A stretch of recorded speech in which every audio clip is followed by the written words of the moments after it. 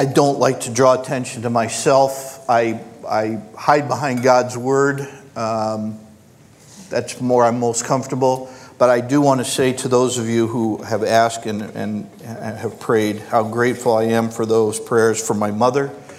She had heart valve replacement on Tuesday. She came out of the hospital yesterday. She's home, and it's just incredible, modern medicine, how they can do that. Yeah, thank you. And she had a cow valve put on, so when I go into her room now, I just say moo to her. The opening line of my sermon won't surprise those of you who know me. Imagine that you love golf and that you buy golf magazines and you get instructional videos and you even subscribe to the Golf Channel. And then one day you get home and there's a message on your answering machine, and it's from Jack Nicklaus offering to fly you in his private plane up to Pebble Beach, and he is willing to give you tips that will improve your game. Now, do you think you'd take him up on that? I mean, it's a no-brainer. To get opportunity to get instruction from who I think is the world's greatest master in the area of one of my greatest passions.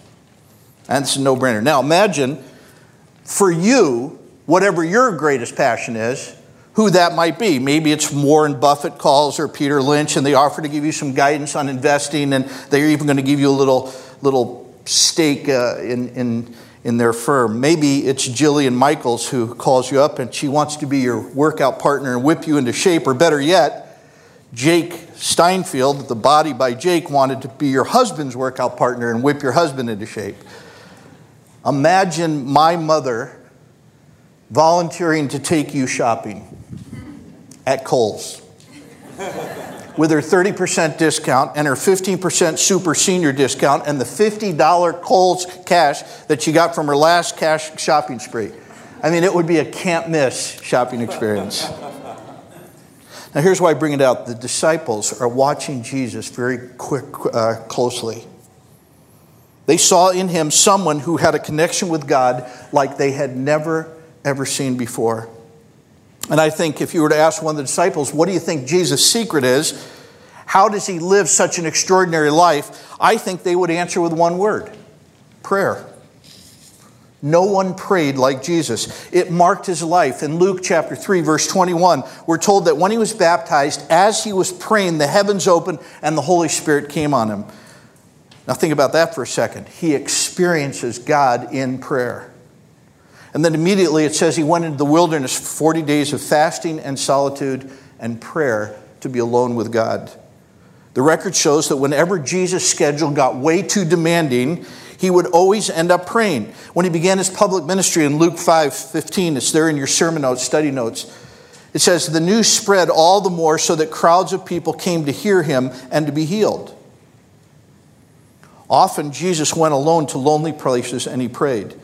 He prayed before he made all the big decisions in his life. In fact, in Luke 6:12, it says, one of those days, Jesus went out to the mountainside to pray, and he spent the night praying to God.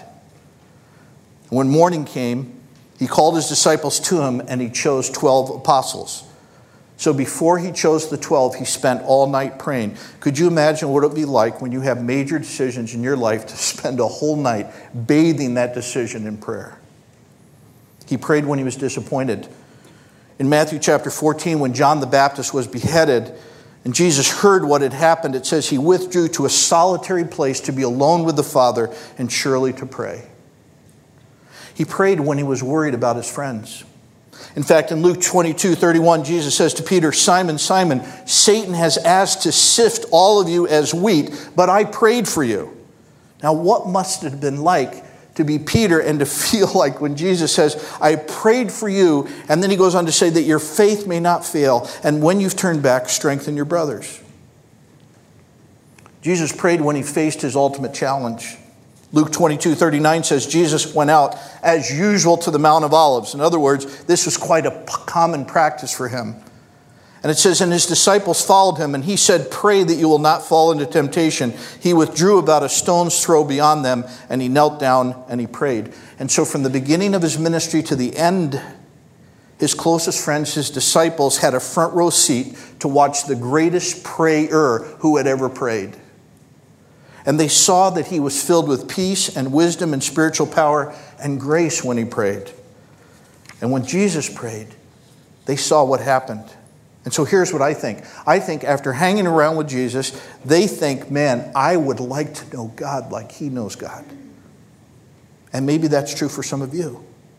I think this is at the heart of life and faith, to know and to experience God. Well, in Luke chapter 11, Jesus was in a certain place, and he was praying, and his disciples were watching him, and then one of them has this great idea. What if Jesus could show us how we should pray? And one of them got up the courage, it doesn't name who the disciple was, but they say, Lord, teach us to pray. Now, I don't think that Jesus was shocked about that. I think he was waiting for that. I think he'd been setting them up the whole time.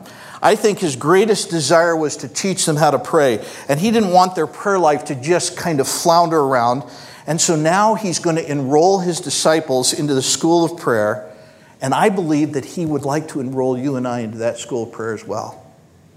But I want to say right at the outset of this series on the Lord's Prayer that we're going to be doing for the next 6 weeks, that you must make that request of God personally. You've got to do it yourself. And I want to ask you to make that same request starting today. Lord, teach me to pray. And he will. I think he's just waiting.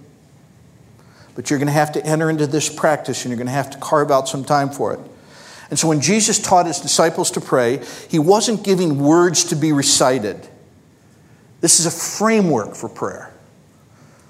And the master is giving the art of prayer, and he's opening the door to what Dallas Willard calls life with God. Now, starting this morning at Water's Edge, class is in session, and we're going to join Jesus in the school of prayer. And you and I are going to receive instruction from the master. And to kick us off, what I'd like us to do is I'd like us to pray the Lord's Prayer together. And we're going to use the version from Matthew chapter 6. Now there's one, it's recorded in Luke chapter 11, and it's recorded in Matthew chapter 6, which came from the Sermon on the Mount. And so that's the one that we're going to be using. So if you would take out or open up your sermon notes, and you'll see there, I've highlighted it a little bit, the prayer. Would you pray with me the Lord's Prayer? By the way, Luke chapter 11 says to say the Lord's Prayer. In Matthew chapter 6, it says, don't be like the pagans who love to babble and use meaningless repetition and stuff like that. And so for a long time, what I had done is I'd rebelled against praying the Lord's Prayer in public worship services. I thought we were doing it up vain repetition. You know, sometimes you hear the story, the priest says, okay, go say 3 Our Fathers and you'll be okay, you know. And so this became a meaningless repetition.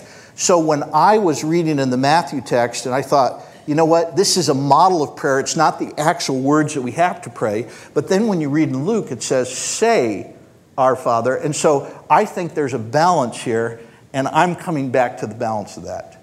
So let's pray this together. Our Father in heaven, hallowed be your name. Your kingdom come, your will be done on earth as it is in heaven. Give us today our daily bread, and forgive us our debts as we also have forgiven our debtors. And lead us not into temptation, but deliver us from the evil one. For yours is the kingdom and the power and the glory forever. And all who agreed said, amen. Now, during the next 6 weeks, what we're going to do is we're going to master this prayer together. Boo Arnold and I are going to teach on it, but I want to challenge you to make it a part of your daily life. And here's one way that I'd like to invite you to do that. If you look on the right side panel of your sermon notes, you'll see that you can use the Lord's Prayer as a framework in your private prayers. Now, this may be a fresh way for you to structure your private prayer time this week. Christians have done this for over 2,000 years, using the prayer that Jesus taught as a framework for their prayers. So when you say, Our Father, take a moment to just quiet yourself and remember who you're talking to. And then you say, hallowed be your name. Go on to just give him worship and adoration and praise his name and so on as you go through the prayer. Then your will be done. Take time to submit yourself to him. And then under daily bread, tell him what your needs are. And so you just go right on through the prayer. And I put some kind of a framework for you to use there in your sermon notes. Now, traditionally, this is called the Lord's Prayer. But I think if we really understood it, it's the student's prayer, because it's intended. This wasn't his prayer, this is his disciples' prayer. He was telling them this is how you should pray. Not what, but how you should pray. And so I think if you'll sign on, I think we can learn together. And I think if we practice this prayer, learning from him in our daily prayer, I think that 6 weeks from now you will pray differently than you do right now. And we're going to get more advanced stuff as we go along. But today, I just want to start with this question. And I don't always like to do this because it draws attention to people, but just for a show of hands, how many of you ever feel guilty about your prayer life? Okay. Join the human race. I think most of us have a problem when it comes to prayer. As I mentioned in the Friday briefing, we have a who problem. We get confused about the nature of the person to whom we're praying. People think that God is being angry with them or disappointed in them. And the who problem can keep us from really mastering prayer. And then there's the where problem. Where is God located? You know, often people think of God as being so far away, and they think about prayer as something we have to do to try to get in touch with somebody who's way off there in the distance. And so the where problem keeps us from prayer. And then there's the what problem. We're not always sure what we ought to pray, and then when we do get around to praying, we're not sure if God would be interested in what we have to say. And so these are some of the basic problems: a who problem, a where problem, and a what problem. And so just to start this series on prayer, we're going to look at what Jesus had to say about who prayer addresses, where he is, and what we pray about. So first, who do we pray to? Jesus begins the prayer with the words, "Our Father." Now this is a very important part of the prayer. I'll tell you why. Some people, they find that their mind wanders sometimes during prayer. Psychologists call this condition mindlessness. For some of us, that's a problem that we have from time to time. For other people, it's just a way of life. You know, we're physically present, but our minds are always floating off somewhere else, and they go on automatic pilot. I'll give you a quick example of this. I'm going to say a question, and then you answer as loud and as quick as you can. Okay? The tree that grows from an acorn is called the dark vapor that rises from fire is called, the sound that a frog makes is called the white of an egg is called no, it's called the white of an egg. But you see, that's mindlessness. And it affects us from time to time. Jesus says there in Matthew 6:7, when you pray, don't keep babbling like pagans who offer mindless prayers, vain repetition, just rattling them off. You see, even Christians can pray sometimes, and it deteriorates as they get into it, and they start. I'll just tell you how I do it. I start praying, and pretty soon I'm thinking about myself, and then I'm starting to worry. Then I start to have a silent monologue, and then I've lost the conversation with God. At the very beginning, I think I just need to stop and take my hurried mind and focus on the fact I am really speaking to somebody. I really am. And Jesus begins by calling our Father. Now, this is one of the most unique opening lines in the history of prayer, our Father. When you use a name, what you're doing is you're making a statement about the nature of the relationship that you have with another person. And that's why names are so powerful. A name expresses the relationship that you have. And so you're acknowledging the context of that relationship. It shows how much closeness really exists to the person that you're talking to. So in a formal relationship, what I might say, when my parents used to introduce me to somebody, I'd say, "Hello, Mr. and Mrs." That was the context of my relationship.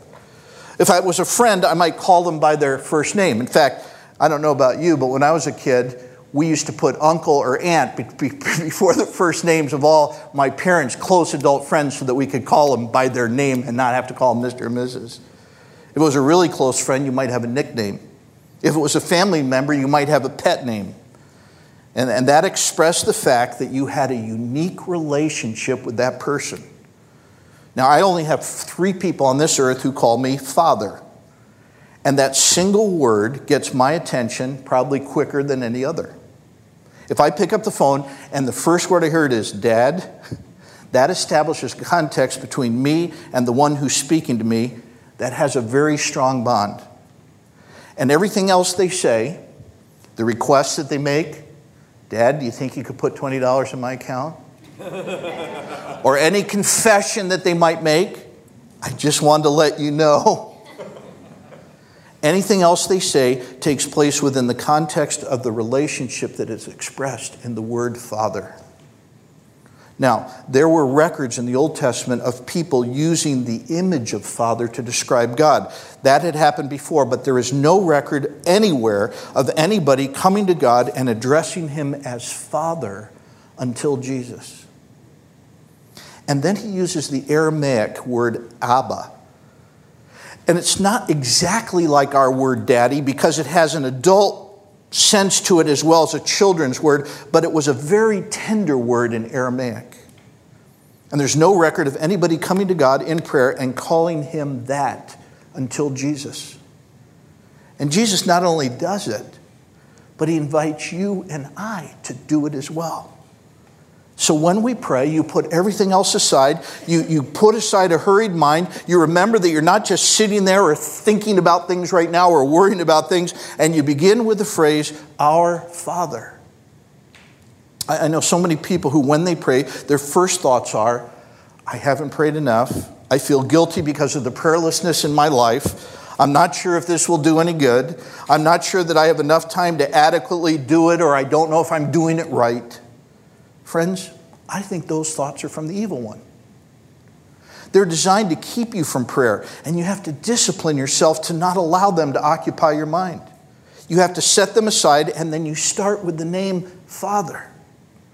When you say that, this is God's heart. When you come to him, this is my son. This is my daughter. I love them. I love it when they call me Father. I love it when they set aside time to speak to me about whatever it is that's on their heart. Maybe we're going to have a chat about some sorrow in their life. Maybe we're going to talk about some joy.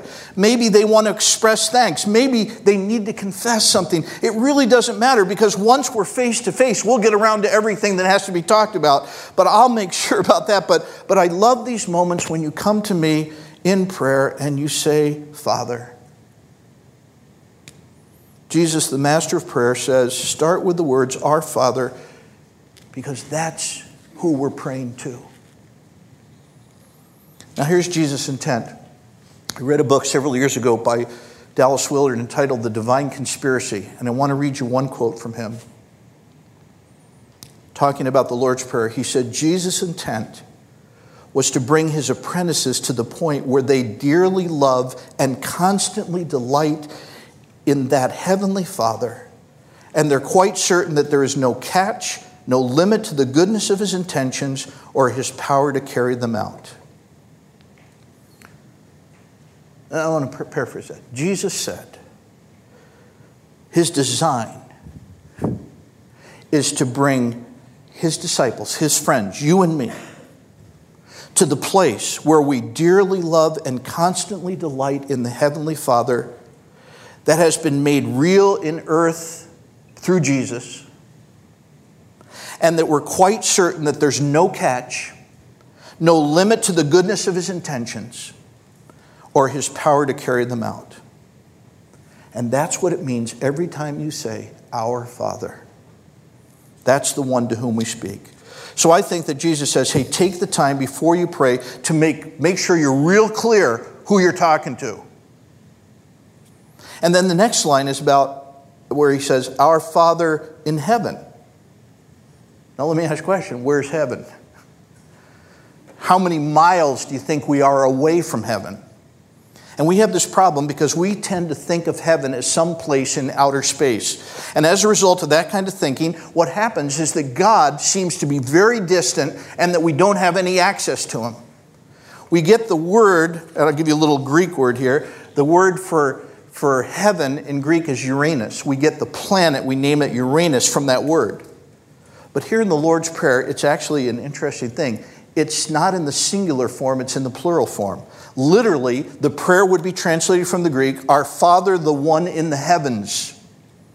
Now, the heavens in the New Testament are used in a variety of ways. It's used as the atmosphere. It can be used as the sky that you look at. It can be used as the air that you breathe, or for what is right around you.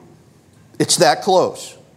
And sometimes we talk about something and we make the statement, it just appeared out of thin air. You know, it's right there. And I think that was Jesus' intention in the prayer. When you say, Our Father who is in heaven, you're saying, Our Father, not from a long, long time ago in a galaxy far, far away. You're saying, Our Father who is all around me. Our Father who is closer than the air that I breathe. Our Father who is here right now. And because God is so close, I'm never alone. I don't want to pick on Karen because I have done this many times myself.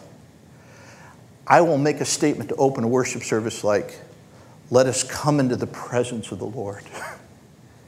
And I wonder if God says, what do you mean? I've been present with you all week. You know, you're not coming into his presence. Kathy and I were talking about this morning early. And we were talking about this idea of God's presence. And she said to me something. My wife is the real prayer in our family. But she says, what I do is I pray, God, may I sense your presence. I think that's a really good prayer. You are present, may I sense your presence. Because God is so close, anything that I see, anything I experience can be a reminder that I can speak to the Father who is right here. My eyes can help me pray. And by the way, that's another interesting point to begin the session on prayer. What posture do you use when you pray? You know, what do you do with your eyes?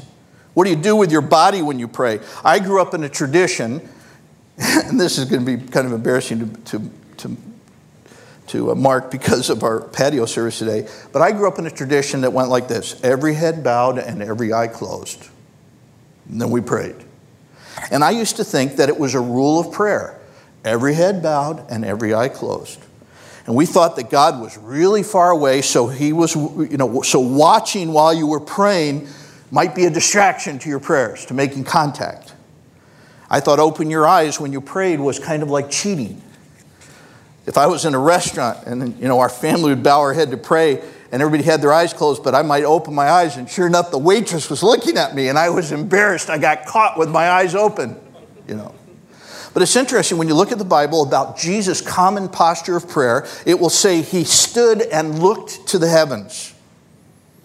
Maybe that means he looked up into the sky. Maybe it means that he looked around him into the air. The records of Scripture have a lot to say about people in the posture that they prayed. Some people stood, some people kneeled, some people laid prostrate on the ground, some people stand with their hands outstretched, some with their faces lifted to the sky, some bowed down towards the earth.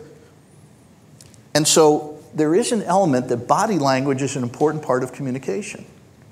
It's interesting, psychologists and people who know better than I do say that communication is visual.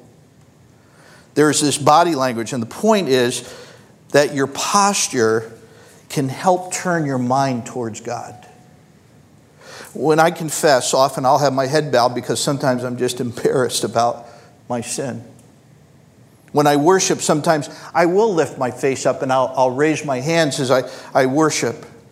Just seems to help me to worship. When I ask for guidance, a lot of times I'll sit with my palms up like this, as if I'm saying, God, whatever you want, I'm open to it. My sister Carolyn, when she's with another person, often prays with her eyes open. And one of the things that she'll do is she'll look someone right in the eye and she'll just say, God, I am so grateful for this sister. God, would you pour out your blessing on her? And looks her right in the eye as she's praying that prayer. Sometimes I pray as I walk. Now, I've gone through cycles in my life where I reach a point where I just get so frustrated about the lack of growth in my life, prayer life. I mean, if you charted my life, prayer life, it kind of goes like this. I read a prayer by Richard Foster shortly after I moved here 3 years ago. And here's what it said: Lord, help my need to pray become a want to pray. Help my needer to become a wanter. And here's what he suggests in his book. He says, tomorrow, instead of whatever you would normally do for prayer, take a half an hour and go do what you love to do and invite Jesus to go with you. So, I went for a walk on the Strand after I read that. And you know what? I found that I was just praying involuntarily. I just walked along the ocean there and look at how beautiful the water is. And I'm talking in a conversational type of way. And one of the most memorable times of worship and adoration is just looking at what God has done. Anybody notice what a beautiful day it is today? What day is it? This is the day the Lord has made. It's God's day. So take a few moments in a day, just like this, and just look at life as it emerges around you. God, what a wonderful God you are. How great your intentions must be and your power to carry them out, because that's our Father who is around you all the time. So where is he? He's right here, right now, closer than the air that you breathe. And then finally, there's this what issue. What should you pray for? Now, I want to be real clear on this. There is no concern, no matter how small, that God does not care about. There's no request, no matter how silly or trivial you think it might seem, that God doesn't want to hear. He wants you to pray about everything. He's concerned about everything. And we'll look at this later in the series, especially when we look at the request for the daily bread. But what I want you to note is the very first request that's included in this prayer that Jesus taught us to pray are the words, "Hallowed be your name." You know, a name in the Bible is never something that just was a label for somebody. It always was a reflection of the person that it expressed. It was a reflection of their character or their identity. And so it says, hallowed be your name. Now, that's not a word that we use very much today, but it means to attach value to something. It means to give honor where honor is due. It means to recognize the worth of something. And all of us, especially in financial terms, we're used to attaching value to things. And sometimes we'll see something of great worth, and we feel like people are not attaching the appropriate value to that thing. People don't recognize what it's worth. And this is especially true of God. And it was a sad thing to Jesus and to his followers still. The name of God, his person and his character and his heart intentions are nowhere seen anywhere near what their worth are. And we live in a world where his name gets blasphemed, profaned, and spoken casually of at least 1 million times around the world every day. And with some of the guys that I golf with. But so Jesus says, make the first request in your prayer, hallowed be your name. In other words, may the indescribable goodness of your person become so clear that you're regarded with generous affection and boundless love. That's a quote from Richard Foster. That's what it means to hallow God's name. May people realize how worthy you are, God. Hallowed be your name, first of all in me. So I have to pray, our God, our Father who's all around us, hallowed be your name in my life and in my heart. Because one of the greatest mysteries of God is that he has allowed the holiness of his name on earth to be bound up in the character and the conduct of his people, you and me. We are a reflection of the character of God in the eyes of a watching world. To pray, hallowed be your name, and really mean it is not just to recite words. It's to say, all right, God, I hereby give up sin as best I can with your help. It's to say I live each moment of my day in such a way, God, that at the end of the day, you'll be able to sign your name to my day.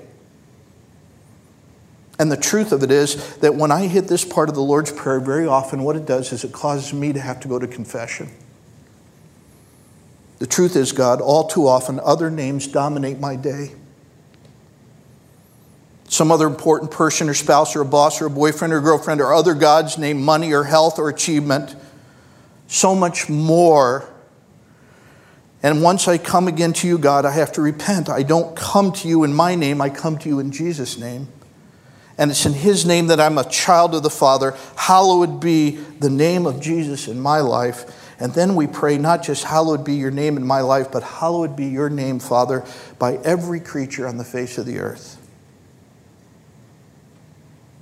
That's what we pray for when we pray the prayer that Jesus taught. See, really, that's what being a missional church is, to reach people who will then hallow God's name. And when somebody's life turns around like that, it's a miraculous thing. And many of you have been praying for people that you know. You've been praying for people that are far from God. Well, that's just the beginning of this prayer. The who, our Father, that we dearly love and who constantly delights in us. The where, he's all around us, close as the air that we breathe. And the what, and this is the whole earth, would come to treasure and honor God. And it starts with me. And so now over the next 6 weeks, here's what I hope, is that we'll go to depths of the greatest prayer that's ever been prayed. And if you sign on, both to be a part of our weekly learning times and to immerse yourself also in daily prayer for the next 6 weeks, I think we'll learn to pray like we've never prayed before. And if that happens, if we're all praying as students of Jesus, I think if a whole church learns to pray like the Master, you can imagine what might happen both in your life and in our church's life as well. Imagine how God would be honored. Now, years ago, I was in an accountability group of guys, and one of the guys said, one of the best ways to pray is to use Scripture. Now, I always thought, why would you want to quote God to God? But he said that the reason that you do that is because then you're praying things that you know are consistent with the character of God. And you're also praying things that you know will bring reverence and praise to him. So out of that first phrase of the Lord's Prayer, to worship and honor the Lord and to consider his greatness and his faithfulness and to be encouraged by his promises, I'd like to close today by praying some scripture over you. So let's stand and pray together.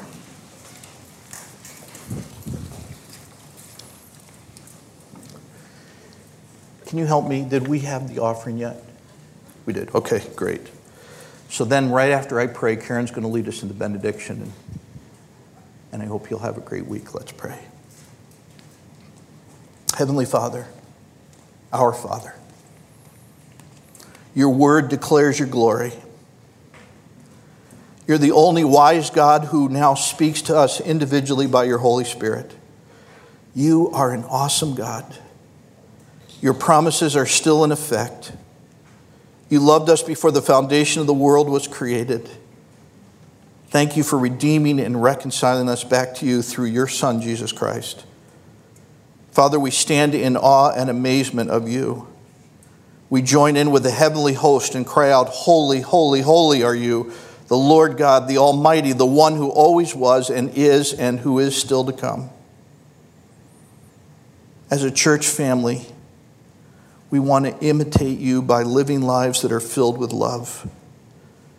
Father, touch the hearts of those who do not fear you and love you with all their hearts and souls and mind and strength.